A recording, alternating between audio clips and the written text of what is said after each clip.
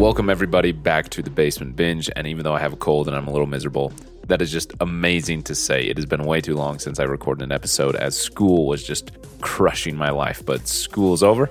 I'm on to a new semester, taking about half as many classes, and it's going to be way easier, and I'm excited for the chance to record episodes. It's been a while, about a month and a half since the last episode, and 4 months, almost 4 months to the day since the last Transformers episode, which was the binge that is still unfinished. We got to get out the review for the last night in Bumblebee, which is 2 episodes I recorded with my dear friends Matt and Rob 4 months ago.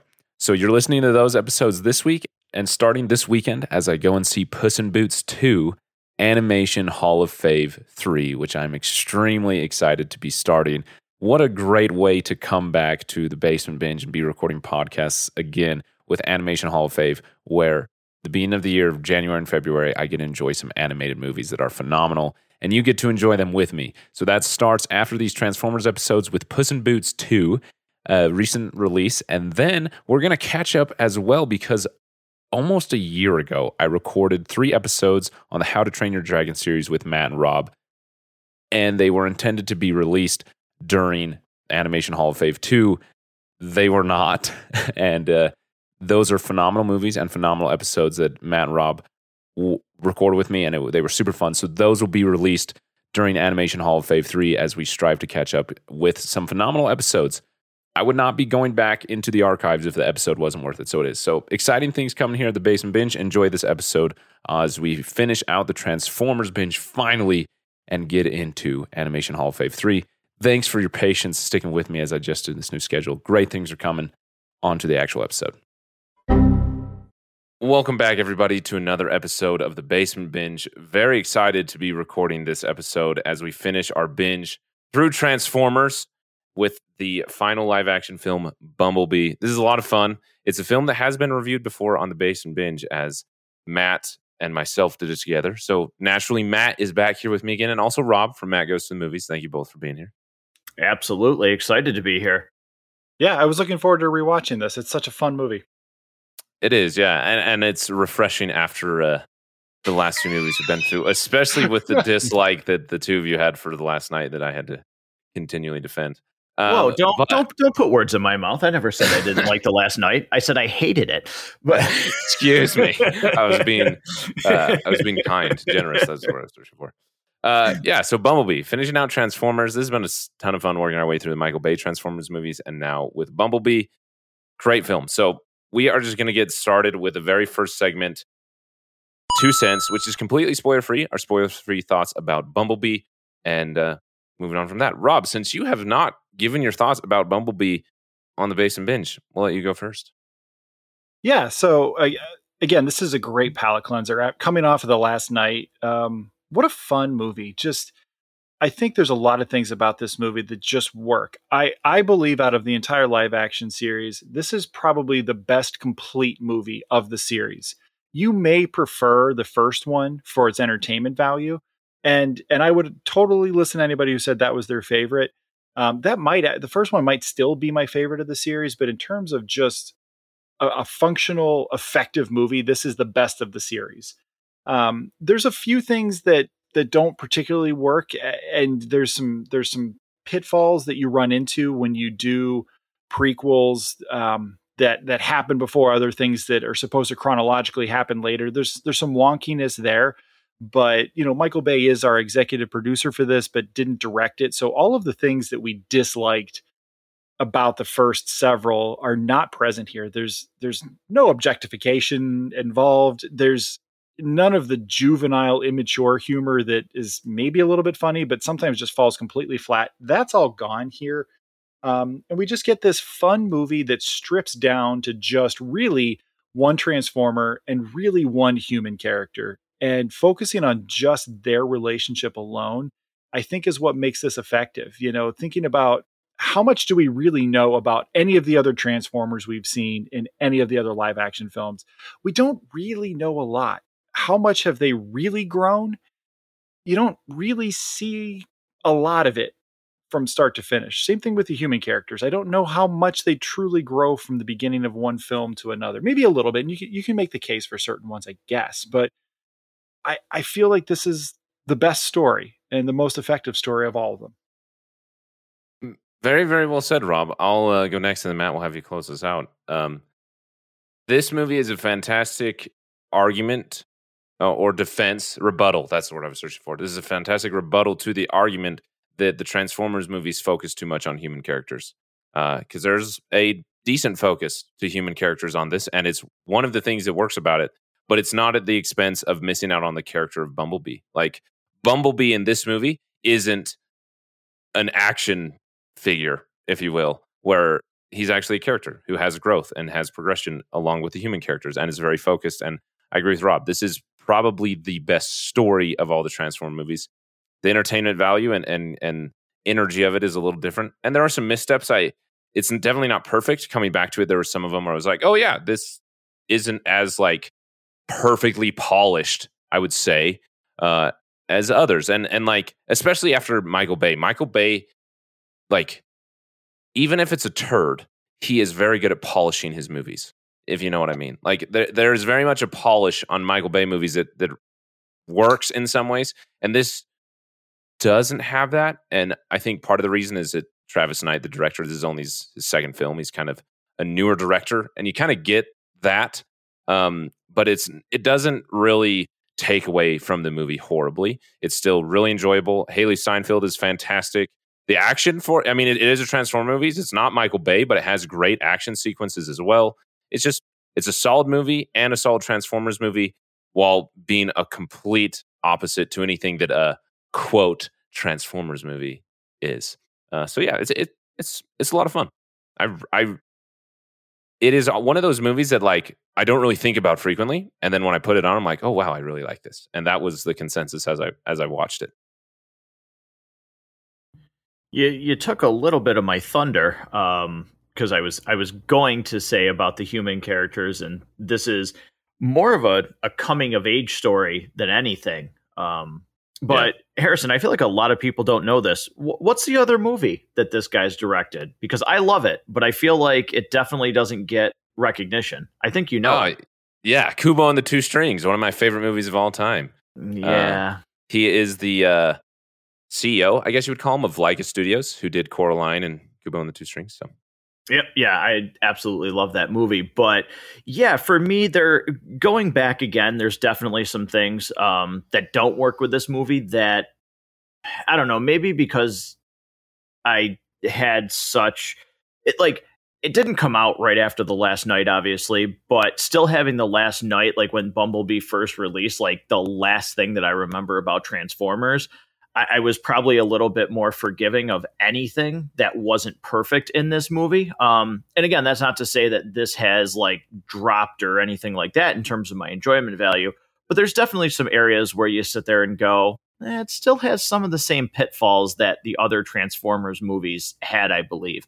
But this is an incredibly fun, but also, again, I feel emotional movie. There's a lot that you can take from this.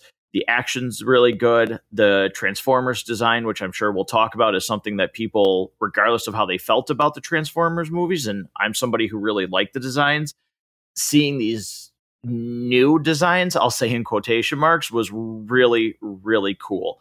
But this is a really enjoyable movie that's only plagued, but like it's really plagued by the fact that it went the X-Men First Class route, where it was going to be a complete separate universe. And then there was rumblings that they were going to do another Transformers movie.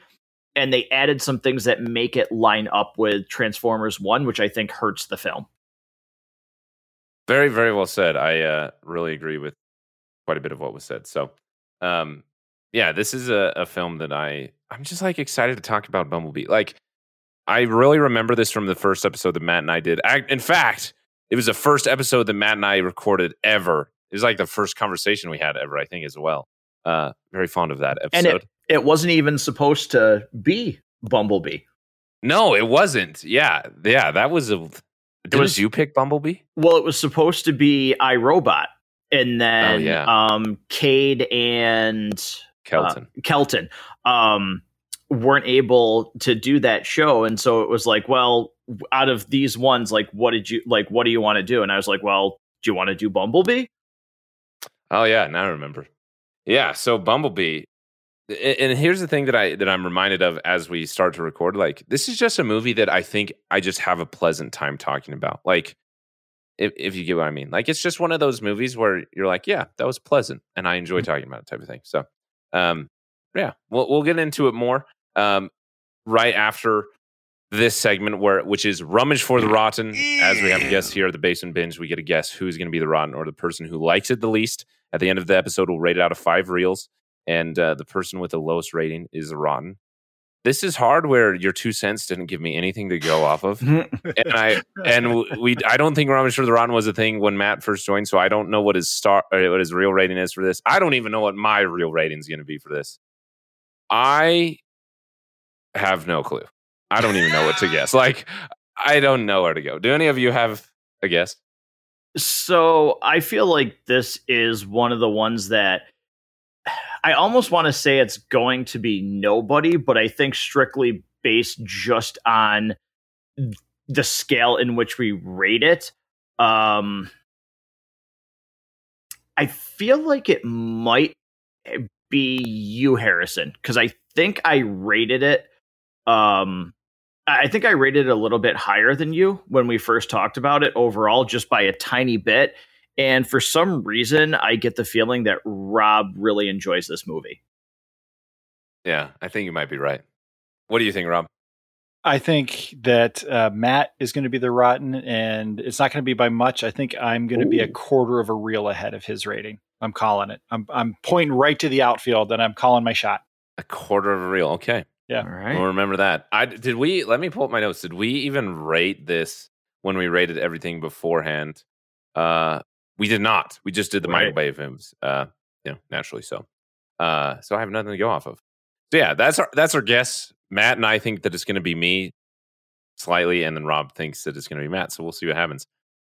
So we'll move on to the other segments. We'll get into spoilers. Before we do that, I want to give Matt and Rob a chance to talk about things happening over at Matt Goes to the Movies. As the day of recording this, they just released a bunch of episodes. So Matt and Rob, the floor is yours. Yeah, I mean, from the main portion, I'll let Rob talk about that second half. But from the main portion of the show, have done an episode on She-Hulk, did an episode on Dragon Ball Superhero, the newest movie from that series. We've done Prey together, the three of us. I did a review on The Black Phone. So there's been a bunch of stuff out. I'm still working on. I had some audio issues with my DC League of Super Pets and Nope review, so I am still working on getting those out. But yeah, a lot of stuff coming, and I'll be covering She-Hulk with what I call She-Hulk shorts every Thursday after they're released. Just a quick little 10 or under minute review of each episode. She-Hulk shorts. That's a catchy name.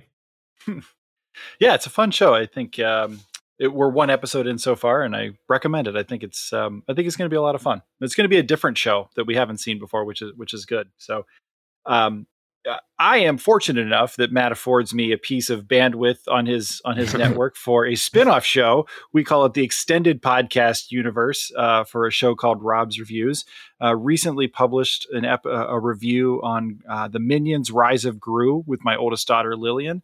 That was a lot of fun to do. It's much shorter, so check that out if you haven't seen that yet. And then uploaded today was another episode that I did with my brother Eric on a lesser-known film called Running Scared with Paul Walker. That it's one of those ones that you're not going to ever really know about this movie if somebody doesn't recommend it to you. So I am going to be that friend that will recommend this movie to you. You will get to the end of this movie and you will say, "Thank you, friend, for recommending this to me," because I had never even heard of this, and this was such a great time.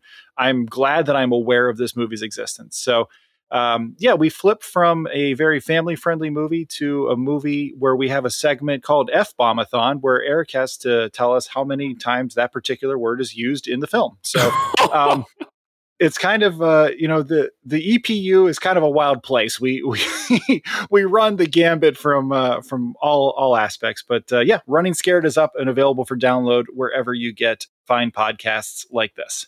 Yeah, Matt Goes to the Movies, linked below. Search it, find it everywhere. Matt Goes to the Movies. Yeah, so exciting episodes. I also know that Matt is working on some episodes that we might be recording together. So always, if you're not already subscribed to the Basement Binge, and also Matt Goes to the Movies, because we like talking about movies, and there is plenty of movies to talk about that I'm sure between the two of us, or technically the three of us, but the two shows, we will never run out. So we will keep going until we do. Yeah, so we're going to get into the episode, get into the spoilers here with the next segment, Pick Your Poison. This is the rating scale here at the Basement Binge, all about the bingeability of the film. How would you choose to interact with it after watching it? There's 4 ratings. The lowest is very self-explanatory, to never watch it again, which I believe Matt gave that to The Last Night and Revenge of the Fallen. So Bumblebee, I think, has cleared that bar already, so we're on good standing. So yeah, never watch it again. Above that is to stream it. You're browsing, you're looking for something to watch on a service you're already paying for. You'd be willing to click on it. Above that is rent it. In the right circumstances, you pay a few bucks, and the top of the list is to buy it digitally, physically, whatever. Would you want to own it? Which I will just go first here and say I own this movie, and I am a big collector of movies. I've mentioned that many times on the podcast. But as I started buying Blu-rays, this was actually one of the first ones. I wish I would have kept better track just for the sake of funness, but I think this was either the first or one of the first 4K Blu-rays I bought, and it was like a big deal that I was getting 4K for the first time. So I remember being just you don't have a cool steelbook for it, just the 4K? No, I don't even know if there is one. And I owned this movie. As much as I talk about the steelbooks for Transformers, I owned this one before I ever owned those. So that gives you the priority of buying that I had for these movies. But yeah, it's one of those movies that I like. So my wife and I, we got married in May of 2018, and this movie came out in December of 2018. So still in kind of like that newish part of your marriage. And we went to this movie together, and it was just like a lot of fun. And I remember being really, really surprised, and also surprised that my wife had fun, that like she didn't hate it, because she hates the other Transformers. And so that was one of those, is like, yeah, this is a movie, because of that experience, I want to watch this again. And whether it was the last time I watched it with Matt, or just for fun, or even today, like every time I watch it, I said this earlier, like I just really enjoy it. Like I have a good time. I kind of forget about it, but I do own it, and for the sake of the segment, I would buy it again, because I can see myself every once in a while just pulling it out and watching it and having a good time. My wife came down halfway through, or about a third into the movie, and sat down. And she's like, "Oh, is this Bumblebee? I love Bumblebee. Why didn't you tell me you were watching it?" And like that is not something my wife typically does. So, and she was watching it and had a great time, and we both did. And like, this is one of those movies that I know can consistently deliver that type of experience. So I totally will watch this again, and I would buy it if I didn't already have it. But Matt, pick your poison. Yeah, I mean, this is definitely a stream for me. As I have gotten away from purchasing movies back maybe 2-3 years ago, when I was completely like that and I just wanted like physical editions of things, this would have been a purchase. But as my habits change, this is a stream. This is something that I would continue to watch. I would throw, if it's just, all right, I'm going to lay in bed or whatever the case may be, I will throw Bumblebee on, because it's a pleasant movie to watch. I have fun with it, but at the end of it, it's weird, but I feel relaxed after I watch after I watch this movie. Yeah, well said. So yeah, it's definitely a stream for me. All right, Rob. So we finished this earlier tonight, and one of my co-hosts over in the EPU was watching it with me, and she said, "Hey, Daddy," because she's been listening, by the way, to all the Transformers reviews. Oh, awesome. Cool. Yeah. So she said, "Hey, Daddy, what would you do?" I think I swore once or twice in those. Yeah, nothing. She used to ride a public school bus. Nothing she hasn't heard before. But she said, "Daddy, how are you going to rank this for Pick Your Poison?" And I pointed to the DVD case, the DVD and Blu-ray case that was 3 feet away from her, and I asked her where this would fit in that case. So much like Matt's buying habits are changing, me saying that I would not buy this movie is not an indication that I dislike this movie. It's just I buy such streaming has completely changed the ease of access. Like if the only way to rent a movie was still to like go to a Family Video or a Blockbuster or something like that. I can remember when grocery stores had, a video section in them. Like if that was the only way to do it, I could definitely see myself saying, oh yeah, I would prefer to own this. But I can pull up through my phone, and I don't even have to do it through my phone. I can just ask one of my Google Homes to rent this movie for me and pay $3.99 and be pretty happy about spending $3.99 to see this. So just on the simple fact that I don't have room to store movies that I'm not going to watch over and over and over again, I would happily spend $3.99 if this was not available on Paramount Plus, or if I lost access to Paramount Plus or something like that. So this is a rent for me. Yeah, very, very fair on the Pick Your Poison. I think it's funny, Rob. I think you're the one who first said it. You always kind of have to explain the rating in this segment. Yeah, I can't just give a rating. I mean, the podcast started in 2019, if my memory serves me right. Streaming and movie buying was just a different thing. It was a whole different beast. And as Matt said, like my collecting habits were very different. And so this segment is just weirder and weirder and weirder to me. Like even as I'm not just someone who likes movies and buy them. It's like I actually consider myself a collector of Blu-rays, which is kind of dumb to say out loud. But like even for me, I find myself buying less and less movies and like just thinking like I am subscribed to a service where I know this will be available. Do I love it that much where I really feel like I need it? You almost have to reframe buy it to, would you either buy it on Blu-ray or would you pay for a subscription to a streaming service specifically for access to this? You almost have to reframe in 2022 how you think about it in that way. Yes. Especially too, because the quality in which you can watch these movies, they're in 4K on your television off streaming. I just watched off Disney Plus. What movie was it? It was one of the Marvel movies. I don't know why I'm drawing a complete blank, but they have it in IMAX or the Dark World. No, not that Thor the Dark World. But like, they have certain movies on there that you can watch it in IMAX enhanced. Oh yeah. So the quality, you have that, you have the 4K releases. So the quality in which you watch these movies now off your streaming services, especially in today's age, if you wait for Black Friday or anything and buy a 4K TV, it's like, yeah, the quality was different too, just even 3 years ago. Yeah. And there's a part of me that like, so obviously like I mentioned, I own the Blu-ray of this and it also comes with a digital copy and I have Paramount Plus. So I could have just like pulled out my Roku remote and went to Paramount Plus or went to Vudu and watched it without getting out the Blu-ray and turning on the Blu-ray player and like all that labor. And I find myself like holding on to that for some like old man get off my lawn reason. Like this is superior. When really it's not. Like the Blu-ray player remote, like you have to aim it at it. You can't just like press the button wherever you want. And it like is annoying, like it's actually kind of a cumbersome thing, but there's something about it that I can't give up yet. So Harrison turned into the old man that owned the movie theater in Age of Extinction.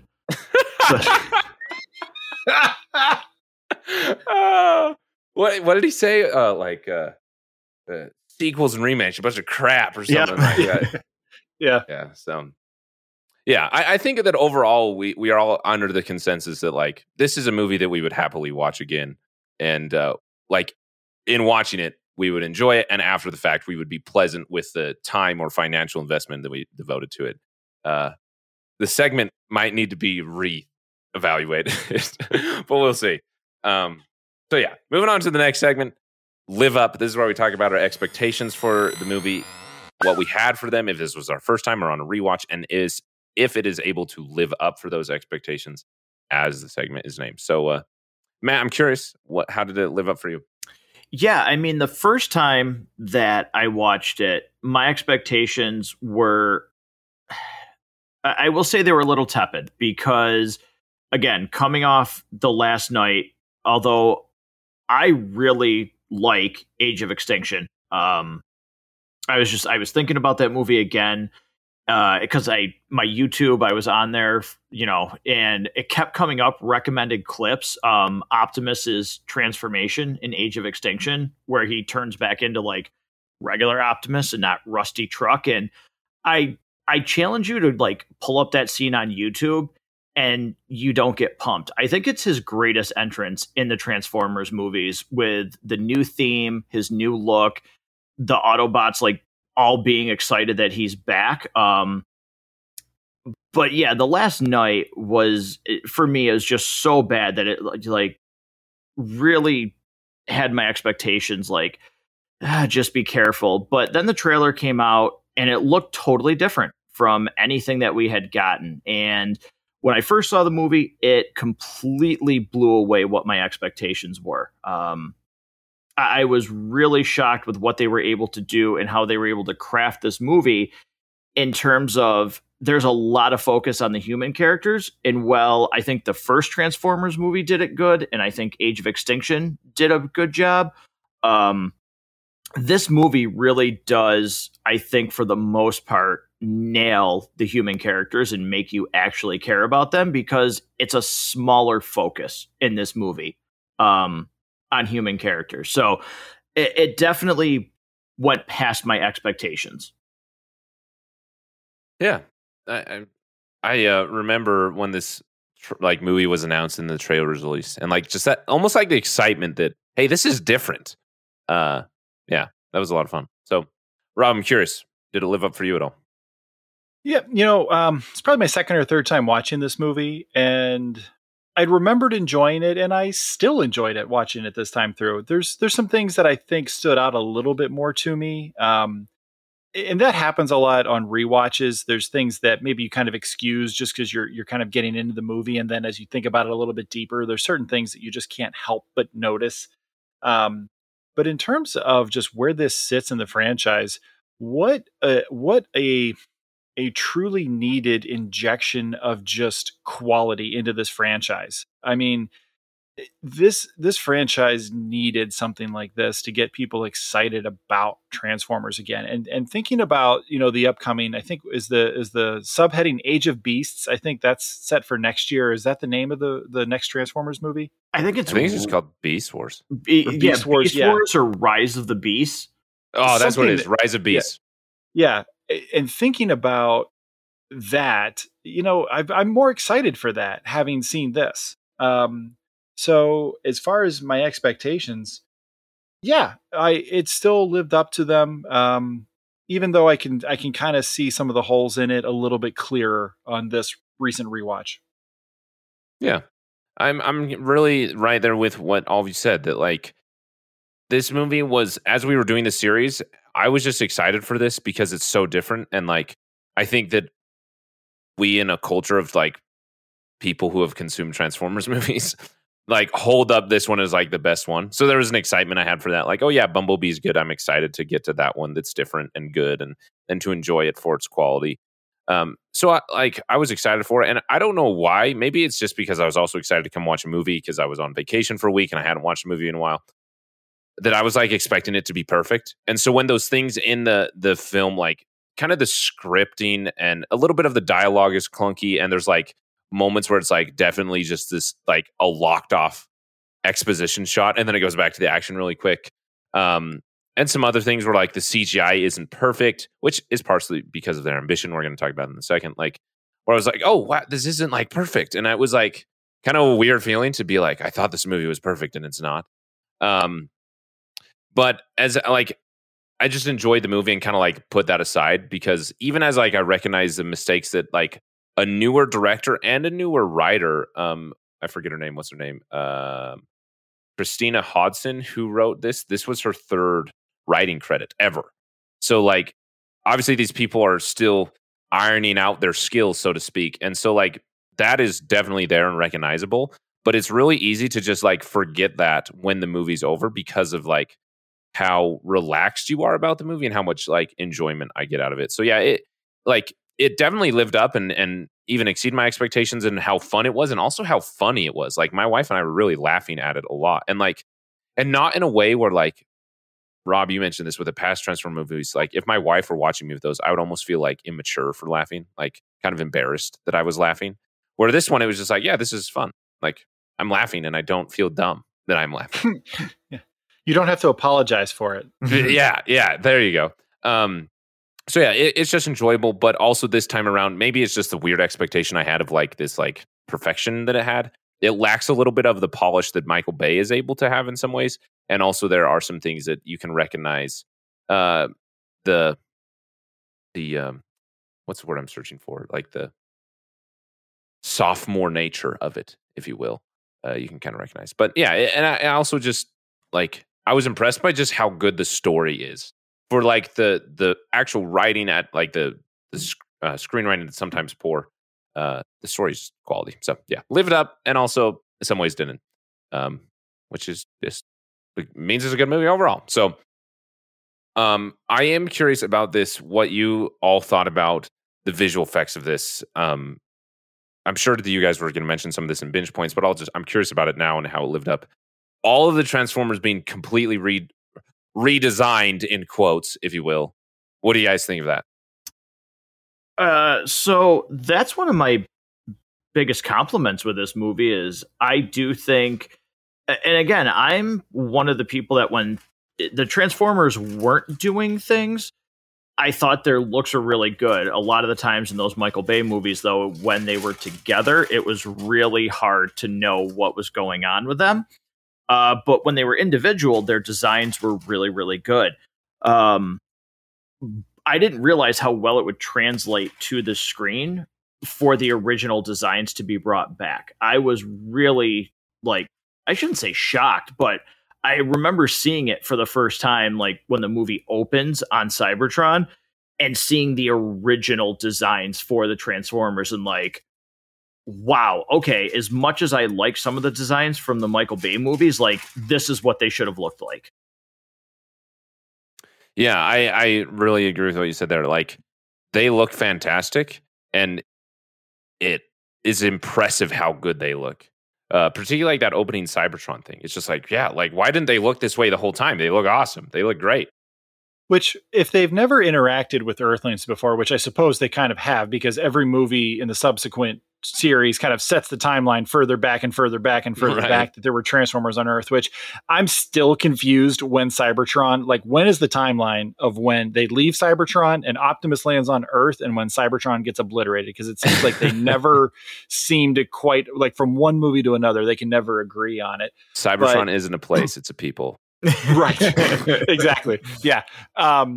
But if they've never really had much contact with Earth before, why do they all look like human vehicles? Like on Cybertron, like why do they not just look like giant robots? Why do they look like trucks and planes and helicopters and stuff? I don't know. Just like one of those things that I'm like, I love the look of them because they do feel much more like the cartoons and the toys that I grew up with as a kid in the, late 80s, when in the mid to late 80s, when this was everywhere.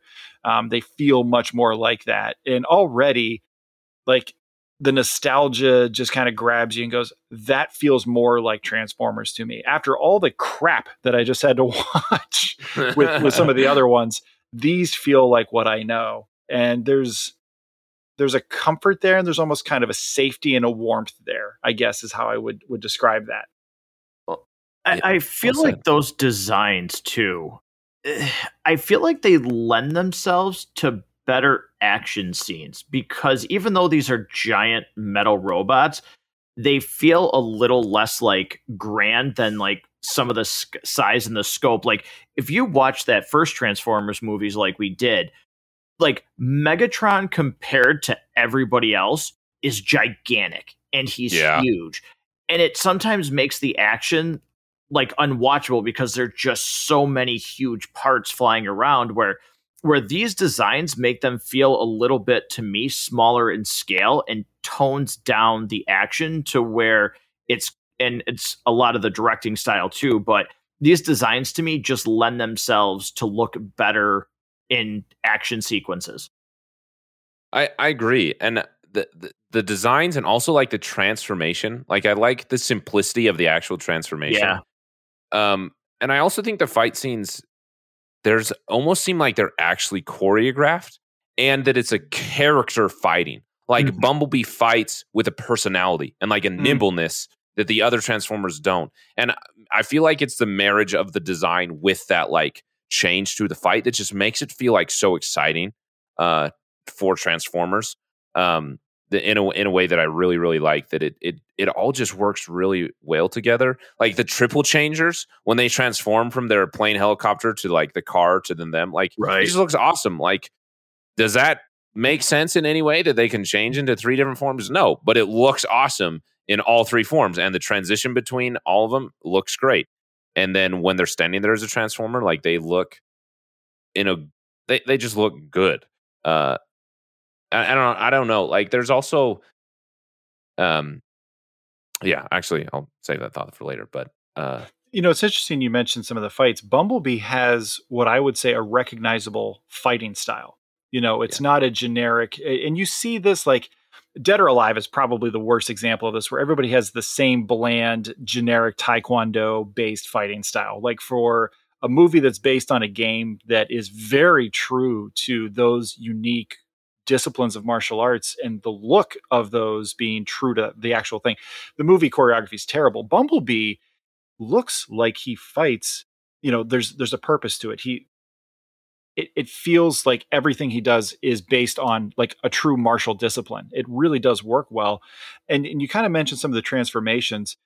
As gratuitous and as much as I love the gratuity of it in some of the earlier Transformers films, sometimes I think the action really slows down for Michael Bay to be like, hey, you guys, look at this cool transformation. I'm going to do it kind of slow so you can see every single piece of this 187 part Transformer turning from a robot into a car, or from a car into a robot, or whatever it is, like really showing off, ILM's power when they did this, which again, I love it. It does, like when you don't see that in this movie, it makes you realize how gratuitous it is in the Michael Bay series of it, because it just happens. It's not done for show. It's just effective. Yeah, well said. There's never like the moment where it's like, oh, here we go for our visual effects Oscar nomination. Are you paying attention?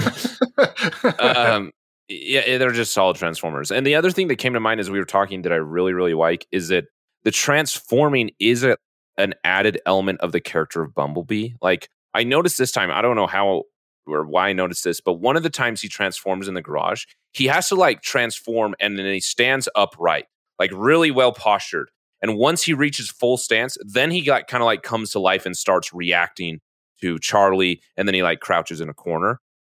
And it really like lended to him losing his memory, so to speak, and having to like relearn the ability to transform really well. Because then by the end, he's like doing quick transformations in a fight scene, and just like the development of his transforming ability on top of just the look, I thought was like a good characterization, a good way to add to the character and to tell the character arc of Bumblebee.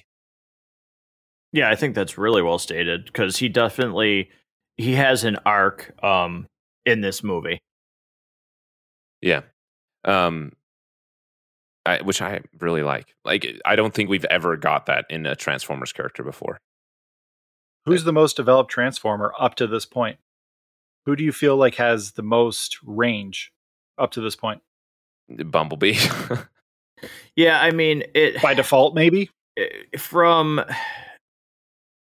I do feel like they did a halfway decent job in Transformers 1 and 2. Regardless of how bad I think 2 is, I do think their depiction of Optimus, especially his scene in the forest with Sam, I think is a really good depiction of him.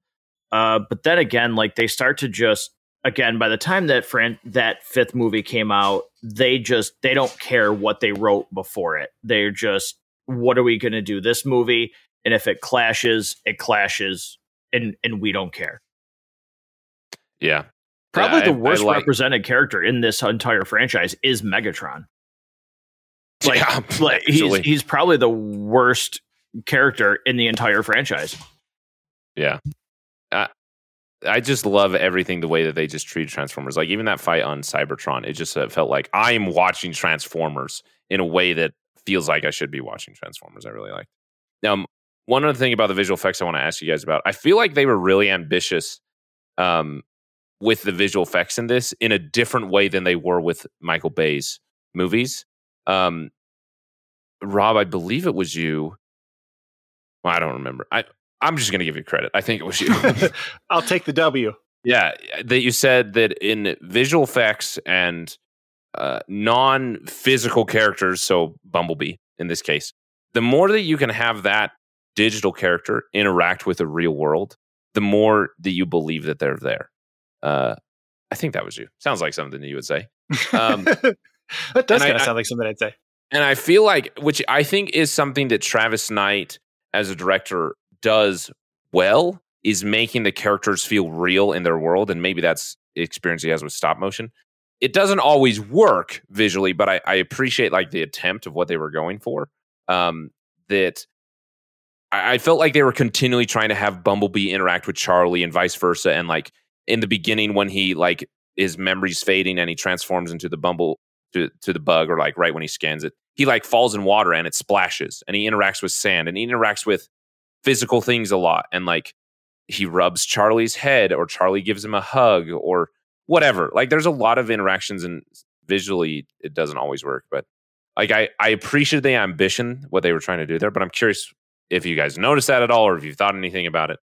There's definitely a lot more physical interaction on screen between real life humans and the CG Transformers. Prior to this, most of the time that a human being and a Transformer touch one another is usually human beings falling out of the sky, and a Transformer has to scoop them and like sort of either just cup them in their hand, and that somehow saves them from just being squashed by terminal velocity. I don't know. I mean, I'm not a physicist, but whatever. Or they like kind of just like put them inside the cab of themselves, and they transform into the truck or car that they are and drive away, and that sort of saves them. That's most of it. Or Bumblebee's door is smacking into Sam to like encourage him to do something. Outside of that, there's really not a lot. And in this movie, Charlie and Bumblebee have some very affectionate moments. Like there's some real heart to some of this. And you sort of, you actually really believe the emotions you see on Bumblebee's, digital robot face. Like you actually believe what you're looking at in a way that I don't think we've seen really up to this point from the Transformers franchise. I agree. Yeah, I agree with that too. I think, Bumblebee is very animated in this movie. Because a lot of the times in those original Transformers movies, like when we went back and watched them, even when like Sam is talking to Optimus for the most part, or, Kay Jaeger was talking, if you watch those scenes, there are actually a lot of back and forth shots where it's the camera's on the human character, they talk, and then the camera goes to the Autobot and they talk. You don't really see them a lot in any kind of close-up shots talking to each other. They're always like, think about the scene in the cemetery where Optimus and Revenge of the Fallen asked Sam Dark of the Moon. It is Revenge of the Fallen, where he asked him to talk to like the world leaders. They don't show them. Wait, do I have to think about something from Revenge of the Fallen? Can I just not? Can I just not think about Revenge of the Fallen? I know, I am sorry, but like they, Sam doesn't really get into a long shot and talk with Optimus until like Sam's facing away from the camera, almost like it's that audio is added in post. So to have a lot of these shots be right there and see both characters on the screen at the same time while things are happening is actually kind of rare when you really go back and look at it. Even in Age of Extinction, when Stanley Tucci's character comes in when the Autobots are destroying the factory, those are shots that are cut back and forth with their interaction. Yeah, Michael Bay and like his 17,000 editors that he has. I think that's a great point that I didn't realize as well. I was more focused on like the visual effects side of it. Like, is this seamless? Can I see the fading, so to speak? Can I see where they're placing Haley Steinfeld in over Bumblebee's head or whatever. But those are really easy to be forgiving of because it's not perfect. There's some scenes where you can really tell. But it's not in a way that like takes you out of it. It's just like, oh yeah, like they're really making these characters interact, and I understand that they can't, that this is a movie, but I'm totally believing the emotional interaction that this is displaying, if that makes sense. And I think, Matt, you pointed out to me why, and I think it's just because we get, even if it's just in conversations and just the way they interact is just feels very natural and connected and friendly. That Bumblebee really cares about this Charlie character. They genuinely feel like friends, and that they really sell it well. So yeah, any other thoughts about Live Up? I will say that it's clear to me at this point that Bumblebee has a type. He is into the quirky loner character who just doesn't fit in with the popular kids. It's pretty obvious he's got a type. Yeah. Hey, it's a good type though. Yeah, I like that. I don't have anything to add to that. I don't know why I thought I did. My brain was like, you have something to say. And then my mouth was like, no, I don't. Say goodbye to your credit card rewards. Greedy corporate mega stores, led by Walmart and Target, are pushing for a law in Congress to take away your hard-earned cash back and travel points to line their pockets. The Durbin-Marshall credit card bill would enact harmful credit card routing mandates that would end credit card rewards as we know it. If you love your credit card rewards, tell your lawmakers, hands off my rewards. Tell them to oppose the Durbin-Marshall credit card bill. Everybody in your crew identifies as either Big Mac Burger, McNuggets, or McCrispy Sandwich. But you're the Filet-O-Fish Sandwich all day. That crispy fish, that savory tartar sauce, that melty cheese, that pillowy bun. Yeah, you get it. Every time. And if you love the Filet-O-Fish, right now you can catch two of the classics you love for just $6. Limited time only. Price and participation may vary. Cannot be combined with any other offer. Single item at regular price. Ba-da-ba-ba-ba. So no other thoughts about Live Up. Let's move on to the next segment, Binge Point. This is where we talk about Easter eggs, behind the scenes, trivia, other things that we just want to mention. And this movie has a lot of Easter eggs in a really, really fun way that I don't think I would have ever enjoyed or ever noticed without watching all these movies in succession. Like one of them that I just thought was really fun. Sector 7, obviously the place where the Transformers goes. That is mentioned consistently with John Turturro's character. He is an agent from Sector 7. But when one of the characters is, he comes and gives John Cena like the report, and he's like, I thought you would want to see this right away, sir. He says, great job, Agent Simmons, which is a reference to John Turturro's character, which I just thought was fun. And there's other things which, Matt, I think it was you that said the connection to Michael Bay's first movie is a weakness of this film, which I agree with. The connection, like the story connection, I'm not really a big fan of. But like the references, like, hey, here's a little thing that is totally unconsequential to the movie, but it's just like fun that if you get it, those I actually like. There's certain aspects of that I think don't really work for me. And that is, so Sector 7, we know it exists because it was founded very, very early in the 1900s, at the latest, that I can really remember. And at no point when other Transformers show up, do they, start looking, does anybody say anything about, oh yeah, those guys are just like NBE-1 that we've had on ice. Like they literally dispatch from the Hoover Dam. So it's not like they don't know about him. Like they built the Hoover Dam around him. So, oh, I didn't realize that. I didn't put that together. Yeah. There's certain parts of that are just a little bit wonky, and that's really where the parts of this movie that I dislike the most, and I would just kind of get into it, I guess, are the parts of prequels that are always dangerous when things just don't seem to line up.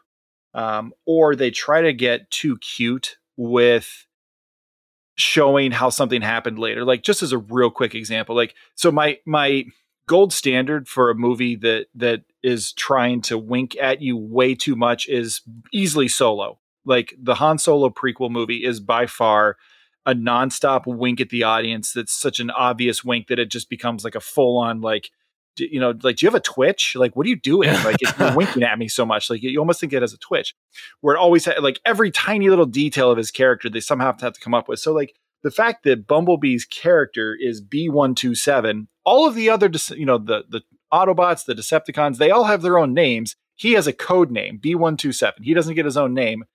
And so the movie is trying to, like, give him a reason why he has the name Bumblebee. Oh, it's because, Charlie gave him that name. Like, little stuff like that kind of falls apart for me a little bit. Like, those kinds of things just sort of, I don't know, like, that kind of stuff kind of bothers me. The Sector 7 thing, like I said, just they're literally coming out of it. But I will say, one of the things that I did like about Sector 7's involvement, the big tipping point for them getting, the military to agree to cooperate is, well, what if they go to the Soviets? And, like, I've just over the last, like, 2 years, I've just somehow been, like, listening to a lot of audiobooks and podcasts and reading, stuff, Cold War era and CIA stuff like that. And, you could pretty much convince me of anything that the CIA was involved in at this point from all of that reading. So yeah, in 1987, I think, when this movie is set, if you went to somebody and said, well, if we don't help them, maybe they'll go to the Soviets. Yeah, like, that's pretty much just like a blank check to do whatever you want at that point. And that's totally 100% believable. So I like that detail a lot. Yeah. Well, Rob, I have to say, for the first time in these now 7 Transformer movies that we've done, you are living up to the ability to ruin. Because I was going to say, like, those things, like, particularly the Sector 7, which I think is the biggest thing. As I'm watching the movie, and when I think about it as, like, this isn't connected to Michael Bay's films, like, this is just a separate thing, like a reboot, if you will. If I'm watching it as a reboot, those references are fun to me, because it's like, oh, hey, remember this thing that we did that we're not doing anymore? Like, here's a reference that's kind of fun for you as a fan. Thanks for being a fan, type of thing. That's what it feels like. But then when you think about it being connected, it retroactively is ruined, which you're doing now, by not making sense. Which is, like, they try to have their cake and eat it too. There was going to be a scene where they were going to mention MBE1, and then Travis Knight, the director, decided to cut it because he wanted this movie to be standalone. But then they tried to do things, reference things enough where it's like not just a reference, it's like a continuity thing. And it's like, you can't do both. Well, that's what happened is, when this movie first got announced, it was announced as this was a reboot of the franchise. This was starting over, was going to tell the story of Bumblebee, and then we were going to move on. And then, for whatever reason, they were still on the train that Transformers would continue, and they also announced that Transformers 6 was going to happen and was going to be a sequel to The Last Knight. And, when you guys say, like, clunky dialogue, to me, all of the parts that are put into this movie that reference where, what we see later, because, again, like, they do actually, in the scope of being part of the Michael Bay universe, there are a lot of things that make sense. They talk about, in the first Transformers movies, when they first meet Megatron and he's still on ice, you're looking at the dawn of the modern age, cell phones, everything that they mention, all because of him, NBE1. Like, there's a lot of things that make sense in Sector 7, and you would totally believe that if this was real, the government would create an agency to monitor this and do all of this stuff. But that's where this movie just, like, slows down, and it's like, that's like the one issue that I have with this movie is I don't like the fact that it was supposed to be a reboot, and then for whatever reason they decided, like, we have to put stuff in here, because Bumblebee's voice box, that is, like, they put that in here for what reason? Only to let you know that this is why he doesn't talk in the Michael Bay movies, because what was the reason for the Decepticon to do that? Seriously. Instead of just killing him. Yeah. It's like a weirdly specific way to attack somebody. It's like, I'm going to throat punch you. Right. Like, there's no reason for that part to happen. And I guess I want to get this out of the way because this really stood out to me watching it this time. John Cena should not play these types of characters at all. He is not a serious actor. If you've watched Fast 9, you know that he's not good at being serious. He almost is he's so serious that I can't help but laugh at him. And he's not supposed to be funny in this. And if you've watched John Cena in other movies where he plays a comedic character, he's fantastic. He's great as Peacemaker. He was great in the movie Trainwreck with Amy Schumer. Like, he is a funny guy who should be playing those roles in Hollywood. He is not a dramatic actor. And it stood out like a sore thumb to me watching the movie this time that he should not be playing these type of roles. Like, I did not like him at all in this movie. I agree with you. I was going to mention that and Live Up, and I totally forgot. So I'm glad you reminded me. When I first saw this movie, one of the highlights was John Cena, and I can't tell you why. I think it was just as like, hey, John Cena's in a movie, like, and it was like the excitement that John Cena was in a movie, which I know I don't think this was his first film. I don't know, but like there was something about it that was just fun, like that it's John Cena, and I think that that's what made me remember it positively, because it's just like nothing about his character really works, and I would have rather seen him as Cade Yeager than in this role. Yeah, that makes sense. Because he needs to do action, but he needs to do action in a way almost kind of like the Uncharted series, where Nathan Drake is constantly just in peril and trouble and just laughing his way through all these ridiculous situations. Like, that feels like what he needs to do most.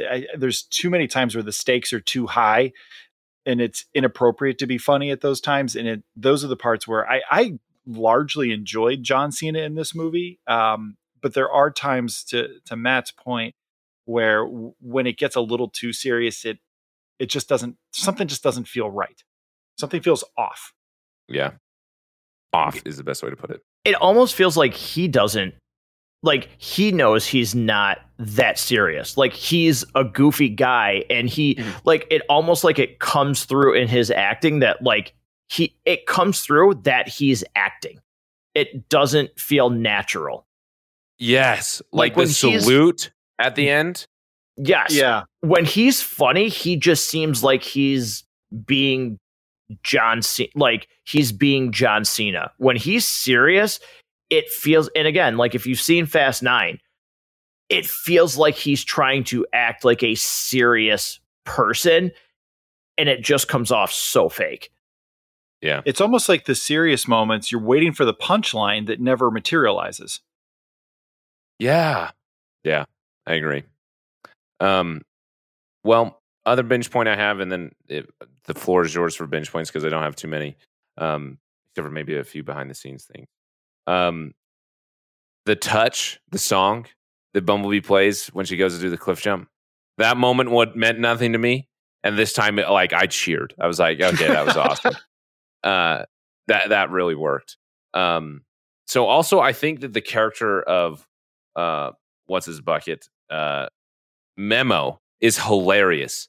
I think he's like, I don't know, someone point me in the direction where we get more characters like that. I feel like both the character of Charlie and the character of Memo are both so refreshing in the stereotypes we frequently get, especially in their interaction together. Everything about the two of them I just love, and maybe I'm just going easy on him because I swoon for Haley Steinfeld. I don't know. I just loved Memo. Everything he said, like, he's like, when she's getting him about the hairnet, like, where's your hairnet? He's like, in the trash, Einstein. You throw it away after each use. Like, I just thought that was hilarious. And I like the character of Memo, and I really like the newness that those characters bring. The other thing that I'll say, whoever came up with the names for these characters, Charlie, Memo, Otis, I'm into it. Like, I like these names. Yeah, the touch was kind of fun. I noticed it right away, and I definitely never noticed it in prior watches of this, but just because we had seen the 1986 animated film recently, like, it jumped right. I was like, oh my God, that's where that's from. That's a great binge point. You beat me to it. Can I say too, this is not a this is probably not a binge point. Maybe it's for the next segment, but I'm just going to say it. It was really refreshing to have a main character in this movie not be overly sexualized, to just be a female. Yes. And even the way that like when she was kind of like a loner, there was the bully teenagers, it wasn't because like she had a crush on the guy that she was dating. Like when she spilled the drink over the guy, it wasn't like, oh, I spilled the drink on this guy that I have a huge crush on and he's dating. It's like, oh, I just spilled the drink on this popular guy who's kind of like the school hottie. Like that's embarrassing no matter who your attraction is towards. And I like that was never really forcefully a part of her character, that like her attraction to whomever in any way. It was just like, she's just an individual and it was awesome. You know, you guys said it, refreshing. When the human characters buck the tropes that we see over and over and over again, it just works and it makes you like those characters so much more. You think about the character of the stepdad. He's not like any other stepfather character we've seen, you know, and that's great. Like we've seen a stepfather character. You can almost picture like the tropes. As I'm saying this, you know, if you're in your car right now or doing dishes or walking the dog or whatever you're doing, you're picturing a million stepdad tropes in every movie or TV show you've seen. You know, you've seen where two characters of opposite genders are kind of thrust into a situation, and by the end of it, they're together and they have this big romantic kiss. And we never get that. She kisses him on the cheek and then tells him not to hold her hand at the end of it. Like, I loved that this movie did that. They didn't give us the stereotypical garbage that I hate with a passion. Yeah. That's one thing that I love about Travis Knight. He's only directed 2 movies that are released, but I really like that he's into giving us things in ways that we don't expect him. And not like, oh, gotcha type of way, but just like, hey, these are things we've seen forever. And like, there's a better way to doing this. Like, I also can't tell if this is like a newer, like not doing a trope or just something that I like, where she doesn't jump off the cliff for like the popularity, that she walks away. There's something about that moment in the theater that like I cheered in the theater. Like it just was like a victory for human life in some way. Like it really just meant something. And even coming around again, it's just like, yeah, like that's what, like there's a weird letdown. It's like, oh, she didn't do it when she totally could, but she didn't. And like, you know, like you almost see it happening where like she does do it and then she leaves behind Memo and then goes with the other guy and like tries to get into the popular cloud and then realizes that she actually doesn't want to be there and then goes back with Memo and Bumblebee. Like all of that is just completely negated by her making a very real moment where that like emotional vulnerability of her dad dying is being triggered. And she's like, nope, I'm out of here. Like I just really, everything about the character of Memo and Charlie, more of, please. So, any other bench points from either of you? I will just say that, you know, as far as just, we talked about, you know, little things, this still, like, this was successful just because the budget wasn't as high as these other Transformers movies. But, you know, with how terrible The Last Knight performed, this is the lowest grossing movie out of the entire franchise, but the best reviewed by critics and by fans. So, I was really nervous though that we wouldn't get a sequel to this, just because of the fact that, you know, it only did like 465 million worldwide. And, you know, I say only 465 million, but when your other movies make $1 billion, that's a lot of money left on the table. So I was nervous that we would not, regardless of the general critic and fan reviews, that this would never get a sequel. Yeah, but before I comment on what you had to say, whoever is out there in the universe keeping tally of all the moments where Matt proves himself as a robot, an android, the gross for this movie was 467 worldwide, 467 million, and Matt was just like about 465 million, like 2 off. Are you kidding me? It's ridiculous. But yeah, so in response to what you actually said, my memory works for nothing else. So Matt's the guy that when you show up to Xavier's School for Gifted Youngsters and you meet like Colossus and Nightcrawler, and then you meet Matt and you go, "What's your mutant power?" He's just like, "I just know movies." That's my power. I don't ever go into combat. I just hang out here at the school. I could tell you box office results. Like that doesn't help us against Magneto, but I can tell you. It certainly won't hurt you against him, though. I can tell you that much. I can tell you not to watch X-Men Origins Wolverine.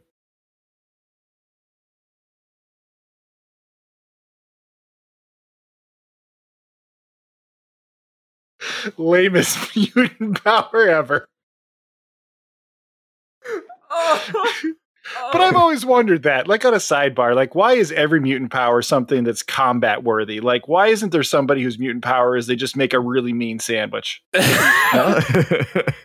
like something horrible, like you get like frog fingers or something. Like everybody's mutant power is something that you can use in combat. Like I can control the weather, or I have metal claws, I can control magnetism, or I can teleport, I can shoot lasers. Like nobody's mutant power is like they can just out of my wrist.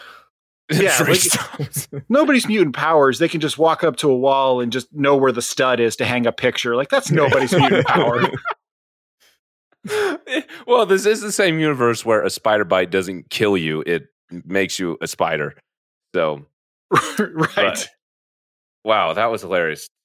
To try and get back something of what we were talking about, this movie is sitting surprisingly at a 91% on Rotten Tomatoes. Like, I think the highest other Transformers movies is like in the 30s, and maybe that's generous. I think like high 20s. So it's not just like, oh yeah, they were at like 75 or whatever. Like 91 from like the last, what did last night get, like 7% or something? Like I think it got single digits.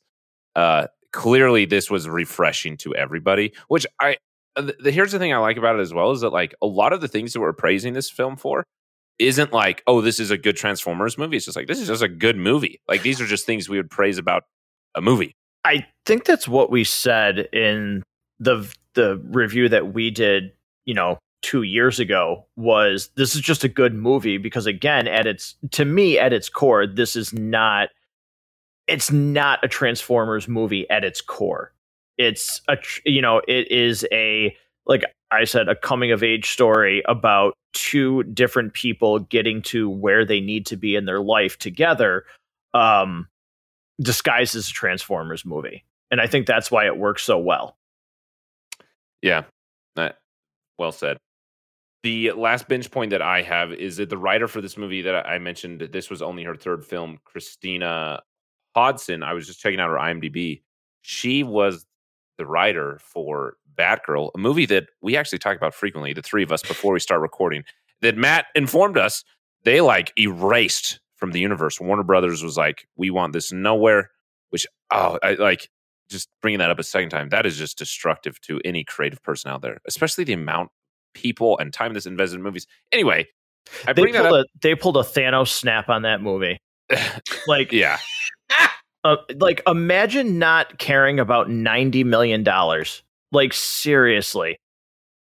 Like, that's insane to me. I get mad if I drop a grape and lose a grape underneath the couch. $90 million are just like, whatever. Great. It makes you think of that scene in The Dark Knight where Joker's just burning that whole pile of money and just be like, that's going to be the new meme, is like DC. I'm surprised it's not already. Yeah, DC movie properties up at like, whatever. It's not about the money. It's about sending a message, as he says. Some studios just want to watch their movies burn. And again, not to get off on a totally different movie, but if it's not about the money, it's about the message. Well, the message that you're sending with canceling Batgirl is not one that I think that company wants. So, no, not at all. Which actually kind of gets me back to what I was saying, which the two of you keep distracting me from. Christina Hodson, she was the writer for Batgirl, which we were just praising Bumblebee for writing characters in a new way, writing character tropes in a new way, and also writing just a good film. Right? The dialogue was a little clunky, but story-wise, it was solid. Character-wise, it was solid. Emotional-wise, solid. And to get a character that is Batgirl, a big female-led superhero, like, this is a social move as much as it is a movie move. And like, it makes me sad that we're going to miss out what I imagine Christina Hodson did a good job with. If she did such a good job with Charlie and Bumblebee, I'm sad I don't get to see what she did with Batgirl, if you get what I'm saying, which is just a bummer altogether. But besides that sad detail, I don't have any other binge points unless any of you do. I think I'm good. Okay. Well, let's move on to the next segment, least and likes. Talking about our least favorite scene and our favorite scene. So, Rob, what is your least favorite scene?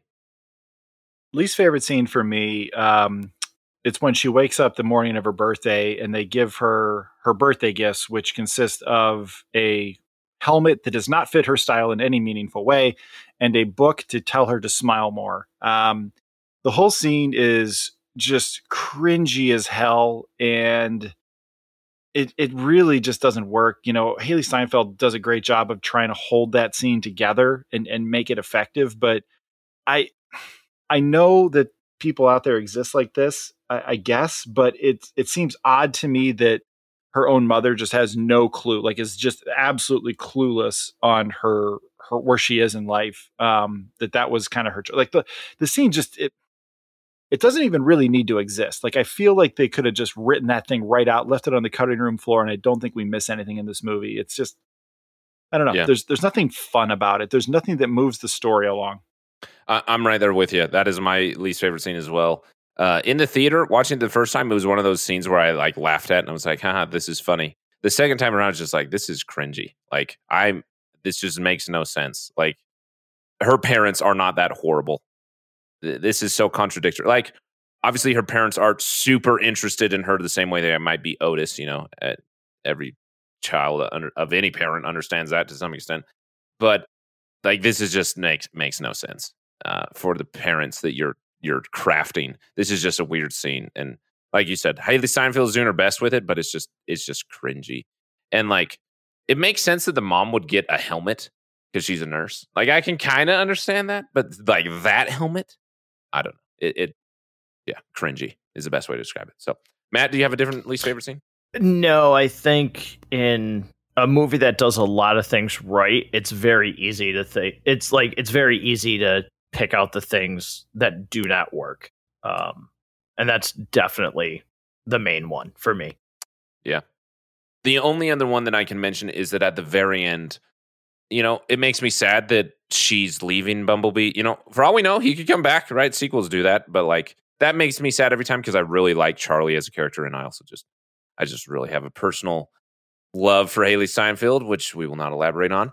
But it really bothers me that he transforms into the Michael Bay Bumblebee that we see at the beginning of Transformers 1. Like, that's just totally unnecessary. That connects it in a way that I really don't like. It's like a really kind of forceful connection that, like, I just don't like that. I just didn't need that. And anyway. Yeah. Because what happens after that? Like, where does he go? Like, what adventures, what battles do they have that somehow, again, nobody talks about? Somehow the whole public is kept from these massive battles where these alien robots are beating the crap out of each other. Which, speaking of which, Rob, you remind me of a binge point that I forgot to say. At one point, John Cena is mentioning, like, what happens if I see an attack on Washington? And he's like, an advance on Chicago. Yep. Yeah, I forgot to mention that. Which I also never noticed before binging it. So again, credit to binging. That's why they're called binge points, people. I'm so good with the names. I will say too that I found it kind of weird that they really just make it that small little spot where you can see Optimus driving on the Golden Gate Bridge, and then he's just like the credit scene is just him there with Bumblebee in the woods. I thought they would have at least done something to make it a little more apparent that Optimus was on Earth, because if you're not paying attention, to me it was like kind of jarring the first time I saw the movie that all of a sudden Optimus is just there. Yeah. And especially, I think the part of the jarringness is how quickly they cut to the end credit scene. It's like directed by Travis Knight and maybe one other thing, and then end credit scene. It's like, we're impatient or something. We need it after 2 slides of credits. And I guess just honorable mention, not necessarily least favorite scene, but a component that I really dislike. The part where the popular girl asks her to, asks Charlie, well, why don't you have your dad buy you a better car?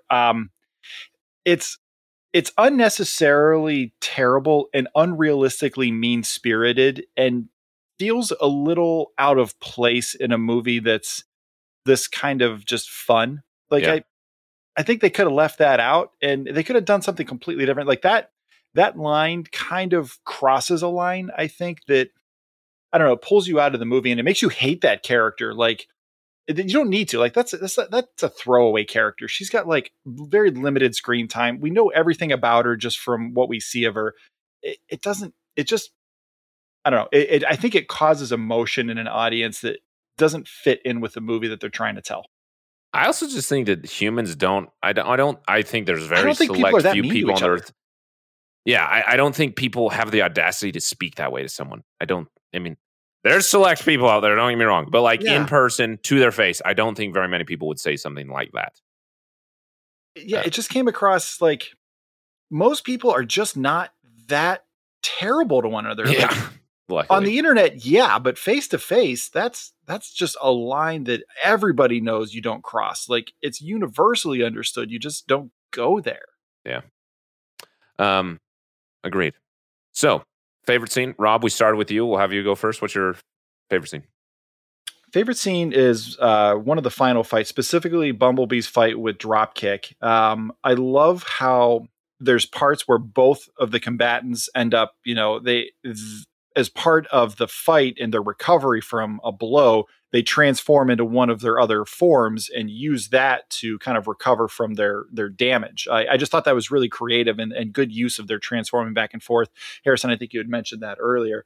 I think there's really good fight choreography. I think you can notice, like I mentioned earlier, Bumblebee has a real noticeable style to his fighting, and it feels consistent throughout.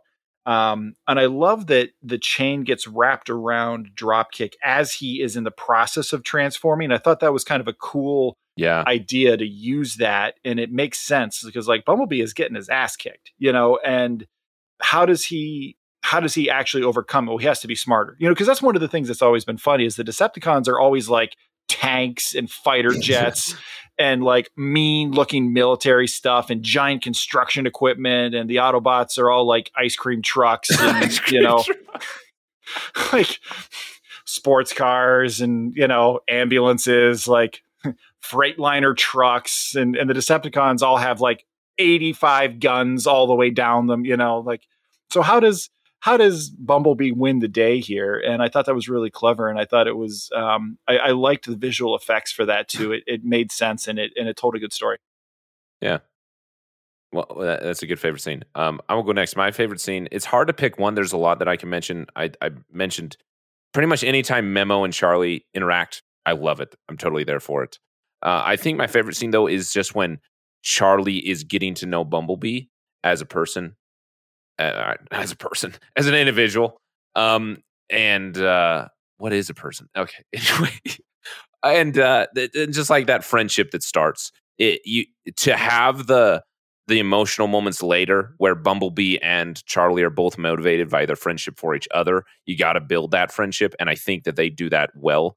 I think my favorite, they do it throughout the film, but my favorite moment of that is when she's playing music for him. And she puts the tapes in and he like shoots it out at lightning speed. I think it's hilarious. But I think like humor aside, just their entire friendship building is one of my favorite parts of the film. She even tries to rickroll him and he's not having it. Yeah. That and Lego Batman, I think, are some of the best rickrolls. So Matt, what was your favorite? Yeah, it'd be easy to maybe pick the fights and stuff like that, but for me, I'm just gonna combine two scenes because I like the overall arc of it. I really do like the two scenes where one, she's fixing Bumblebee. You actually get like that montage of her working on Bumblebee to get him running, and then the ending where she's actually going to fix the car that her and her dad were working on. Because again, like this movie is about coming full circle. So I really like that. I really like that we end on that message, and taking something that was really tragic to her and turning it into something that's actually positive. I just really enjoyed that that's where this movie ended with her. I like that. You gave me some more, what's what I'm searching for? More ammo, I guess you could call it, for what I'm going to say and fall in. So that's a fantastic favorite scene to point out. Okay, on to the second to last segment, Transformers translation. Unique to this series, what about Transformers does not translate well to live action to this entry?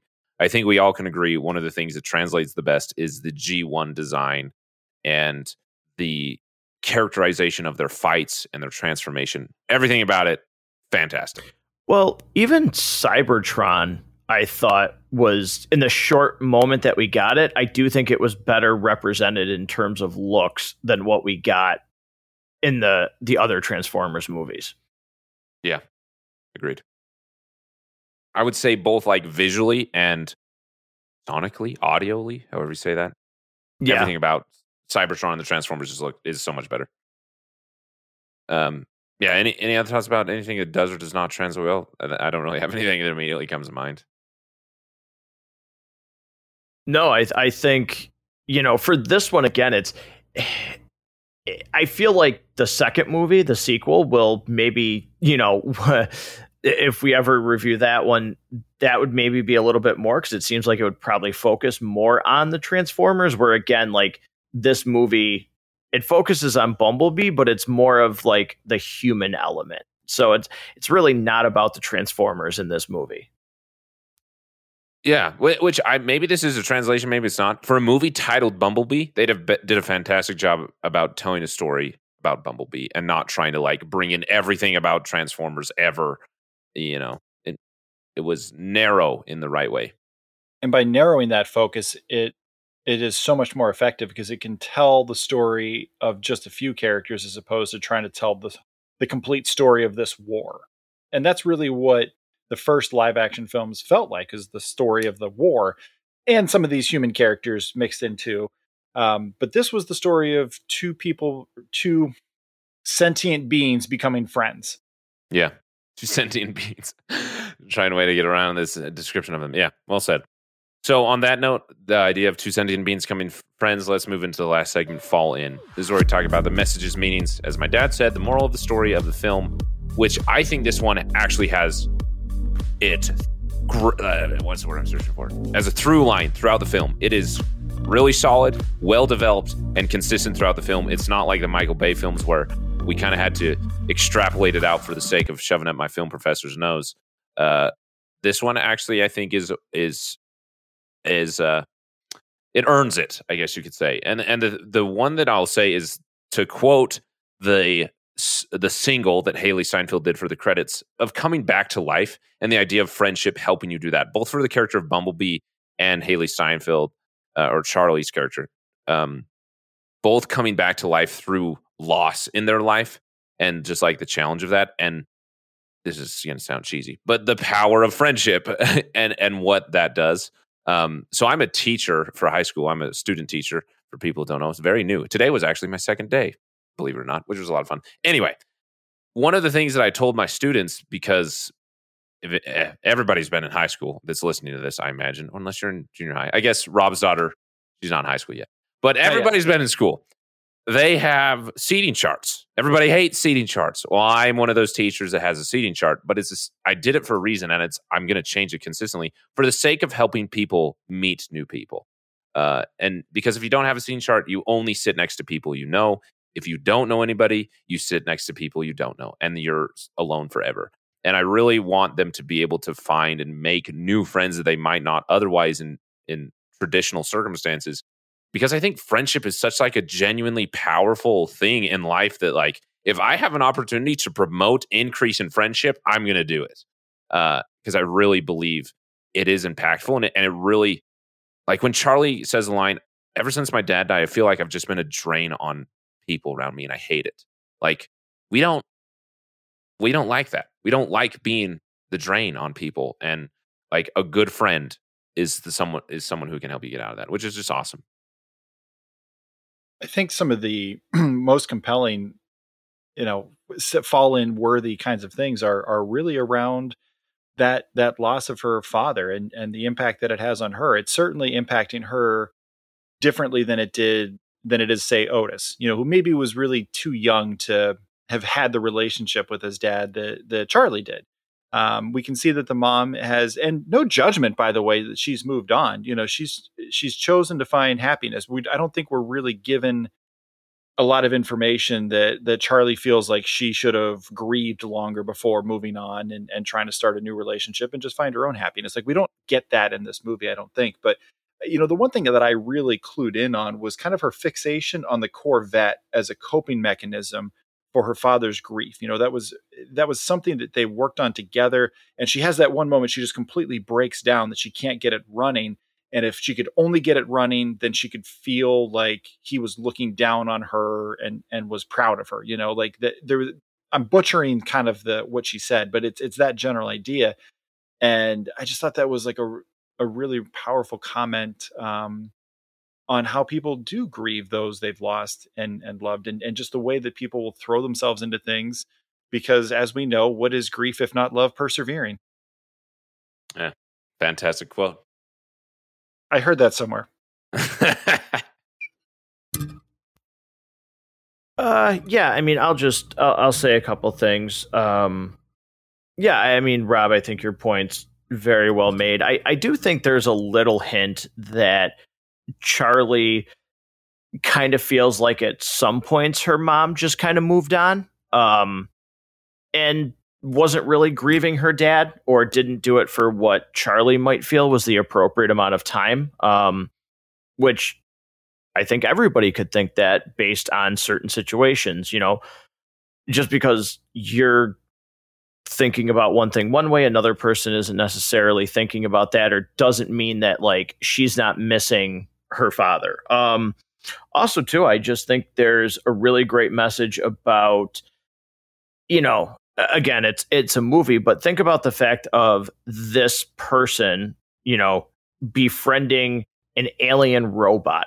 I think there's a deeper message there, and you never know what one person's going through, or what you guys have in common. I've said this a bunch of times, but as much as a lot of things today, like every time you read the news or see anything, it's like you really just got to tune yourself out to it, because everything wants to tell you how far apart everybody is, and these people over here think this way, and these people over here, and everybody and everything sucks. I think there's a really good message there that, we're more alike and have more things in common than we realize a lot of the time. So I think this movie does a really good message of two people coming together that maybe you think shouldn't. And it doesn't have to be a relationship, or it's just a friendship. Yeah. I think that's really well said, Matt. Charlie has a line where she says something like, people like react negatively to things they don't understand. Something like that. Mm-hmm. To be, which is like, holy smokes, what an accurate statement. But like, think about how this movie would be different. That horrible bully friend who says a horrible thing to Charlie. What if she found Bumblebee? This would be a different movie. And I think that's part of the character of Charlie. There's this idea. It's called latitudes of acceptance. I don't know if I've talked to you guys about it before. I think I have. It's something that one of my professors taught me that's just been on my mind a lot. That is, so I'm a marketing student, and it's a tactic that's used in marketing a lot, both for good and bad. So the idea, just to explain it super briefly, is that everybody has a latitude of their acceptance. So things we accept exist within this latitude. And so if there's an idea and you want someone to come closer to your idea that's within your latitude, but not within theirs, of any idea, it can be anything as simple as oranges are tasty, or it could be like a really complex idea, whatever. If in order to get them closer to your idea, you have to find an area where your latitudes intersect. If you do not first successfully find an area of intersection where your acceptance intersects, you will only drive yourself further apart. So if you first present the idea that is outside of their acceptance without finding an area that's within both of yours, you will only be driven further apart. So it's used in messaging and marketing in tons of ways to both drive people together, but also intentionally drive people apart. And we talked about in my marketing class how like politicians are experts at driving us apart because they want us to vote for them and not for the other person, which I'm getting like totally off topic here. But the thing that well, as you were saying this, Matt, that immediately came to mind is that like Charlie immediately saw something in Bumblebee similar to herself. It's not that they were the exact same. Like their latitudes of acceptance weren't totally even, so to speak. Their life circumstances weren't the exact same, but there was enough there was enough understanding and empathy and sameness there that allowed her to then go to the further areas of acceptance that she initially didn't have, because that scene where like Bumblebee gets really scared and she puts the wrench away, like she recognized like a fear that she probably sees in herself, which is like so crucial to, I don't know. I'm just passionate about that whole idea. So I'm probably rambling, but I think it's a good point in selling that idea of acceptance, is that you have to start with that shared ground. Yeah, I like that a lot. And, with that being said, Rob, I feel it's time for you to get on my latitude and admit The Last Jedi is good. I saw this coming from a mile away. Well, we all share the latitude of Transformers and then Dark of the Moon. We all gave those the same real rating. So, Rob, you just got to get a little bit closer, because Matt and I are over here pulling on the latitude as hard as we can. The weather over here is just fine, buddy. I think our latitudes on The Mandalorian are in the same place. Yeah, The Last Jedi, that's just gonna be one of those opposite hemispheres. Opposite hemispheres. It would take a lobotomy, and Rob might still have enough brain power to stick to his guns. Yeah, listen, if I ever do say that I enjoyed The Last Jedi, I need you, Matt, to call my wife immediately and tell her not to let me back home because I've been body snatched by aliens. Either that, or you'll be in the first padded room I can sign you up in, just so we can get you checked out. Get him some help. Right. Be like, he hit his head. He's got a concussion. Something's going on here. I gotta help my friend. Yeah. The Last Jedi. The only way that we'll ever convince Rob of that is if Inception becomes real. Other than that, I don't think we ever stand a chance. That's a good movie. We should do that. Yeah. Yeah, we should. Okay. So, speaking of things that we share in common, as we shared our real rating for Transformers and was it Revenge of the Fallen? Was that what it was? Yeah. Oh no, Dark of the Moon. Excuse me. Let's reveal the rotten now and see who's rotten. Again, Matt and I both thought it was going to be me. Rob thinks it's going to be himself. So Matt, since no one voted for you, we'll have you go first, and then Rob, and then myself. What is your rating out of 5? Wait, who'd you ask? I'm sorry. So Matt first, then okay. Rob, then me. All right. So my original rating for this, which I had on my letterbox, has not changed. I gave this a 4.5 way back when, and I still stick with a 4.5. Okay. Wow. That's higher than I thought it was. I gave this 4.25 reels. I think there's a lot of fun here. There's a lot of things that work. Some of the prequelness that I dislike when it's really hard to tell. And I'm just going to go ahead and just give this movie some credit. I'm going to let this movie off the hook a little bit. It is really hard to go backwards in time chronologically while still making sure that you tell a compelling story. Sidebar, it's why I'm really glad the new Game of Thrones prequel that we just got the first episode of on Sunday, as we record this, I'm glad they went so far back in time that none of the characters can cross over, and most of the ideas they can live on their own. They don't have to tie into anything. They don't have to, fit into a greater continuity. And those are a lot of my problems with like Captain Marvel and things like that. Just some things just don't make sense when you actually think about what would happen moving forward. So the problems that I have with this, I acknowledge it's hard to do a compelling prequel that makes sense in continuity and still tells a really interesting story and gives the filmmaker the opportunity to do what they want to do with it. But those things kind of just don't fit. And there is some of that dialogue clunkiness, some other minor small complaints here and there. There's moments like we said with John Cena that aren't perfect, where his character feels a little bit kind of all over the place, almost written by two different people. So that's why I'm actually surprised Matt liked it more than I did, because I thought he was going the other way. I thought his ranking was going to be a 4, but this is a 4.25 for me.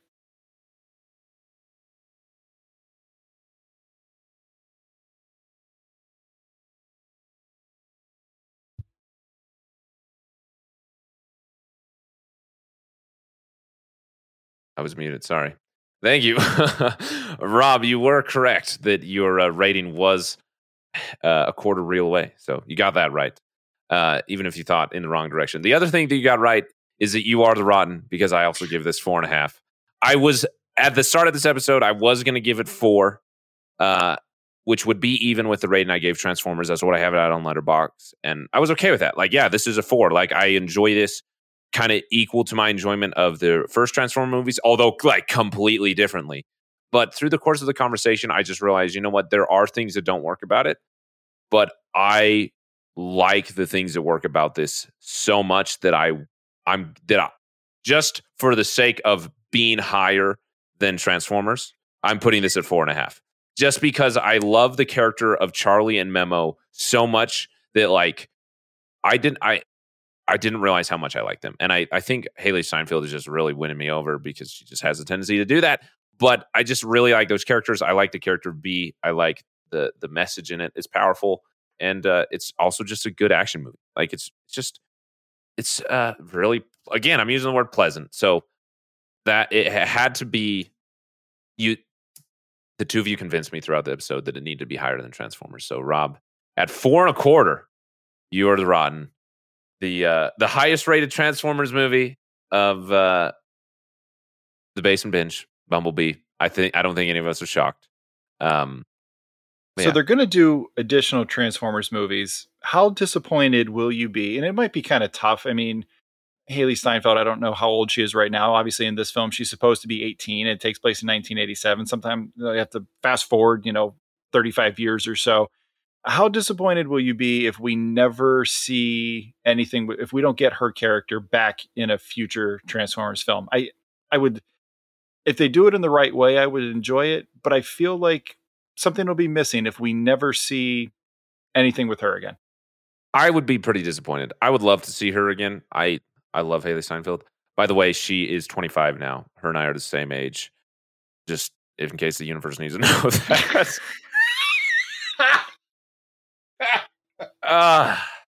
Obviously, I have a healthy relationship with Haley Steinfeld in my mind.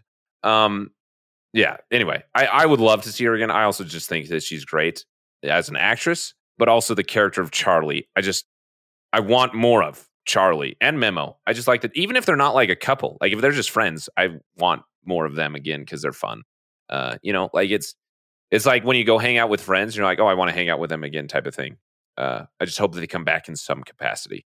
Who would you rather see more in future Transformers, entries? Would you rather see Sam come back or Charlie come back? Which one do you think you'd rather see? I think Charlie, for two reasons. One, I think that Shia LaBeouf has like moved on from the type of performance where he could be Sam again in a way that I would like. Not that I don't like Shia LaBeouf, but like he's not that anymore. Like it would feel really awkward and kind of uncomfortable to see him do that again. And I think that like that would really take away from the character of Sam. And like those 3 films, I've had enough of him. Like I'm sad he's gone, but like if I want more Sam, I'll go back to those. Where I feel like I haven't got enough of Charlie yet. So, yeah. That makes sense to me. Yeah. Yeah. Well, there we go. That's Bumblebee. I don't know what more. I feel like I have to say more because I just really like this movie. But I mean, we'll keep it brief, like Bumblebee. That's the other thing that how did we not mention this? This movie is so much shorter.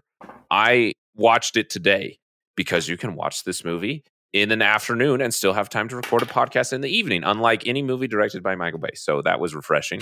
Well, to like look at the clock and be like, oh, I actually have time. Yeah, this movie does not.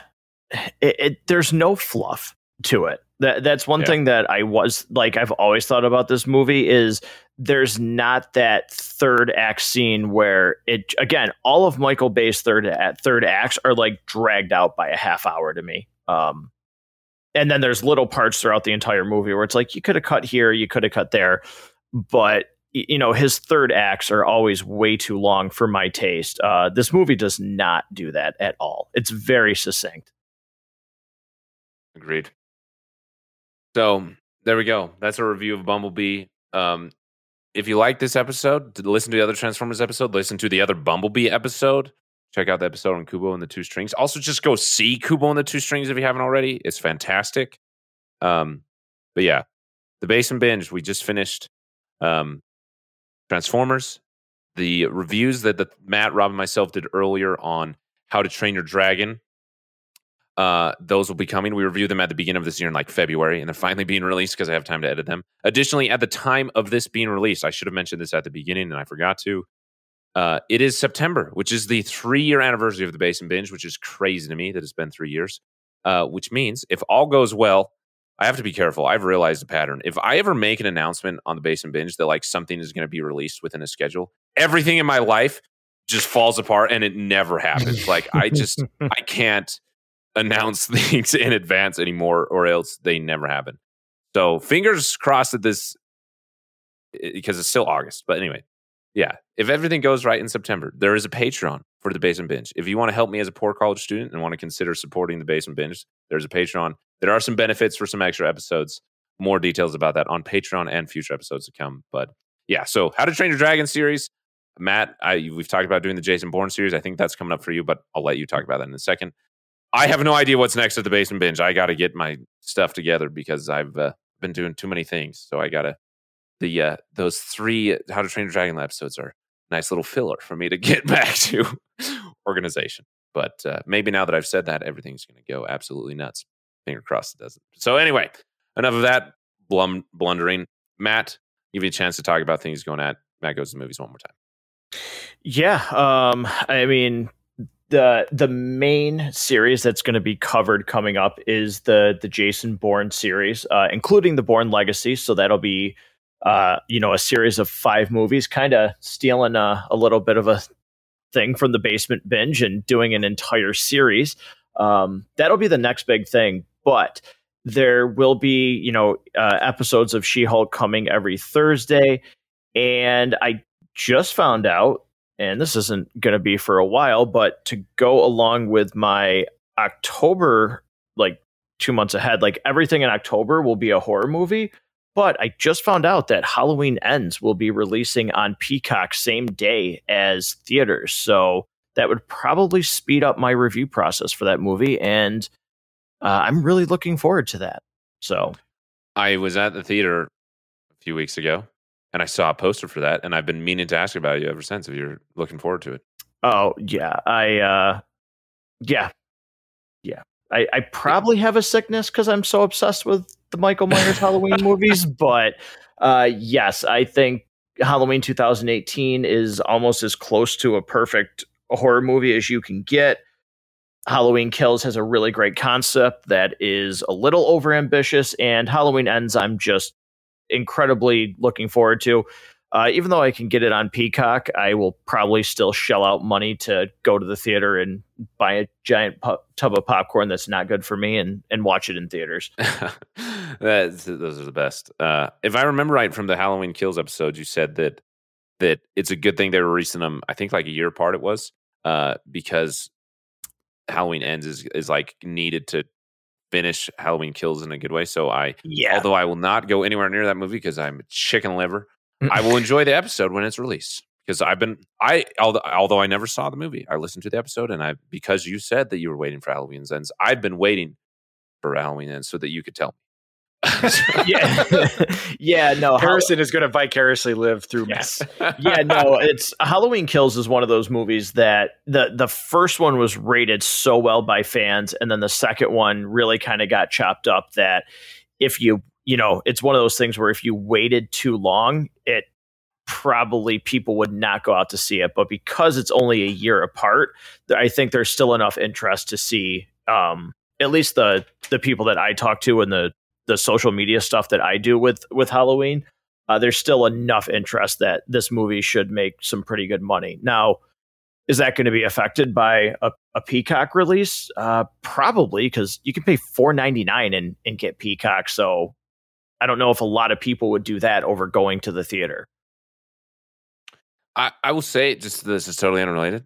Stop sleeping on the service of Peacock. It's actually pretty good. And for $4.99, I'm not like this is not sponsored, but Peacock's pretty decent.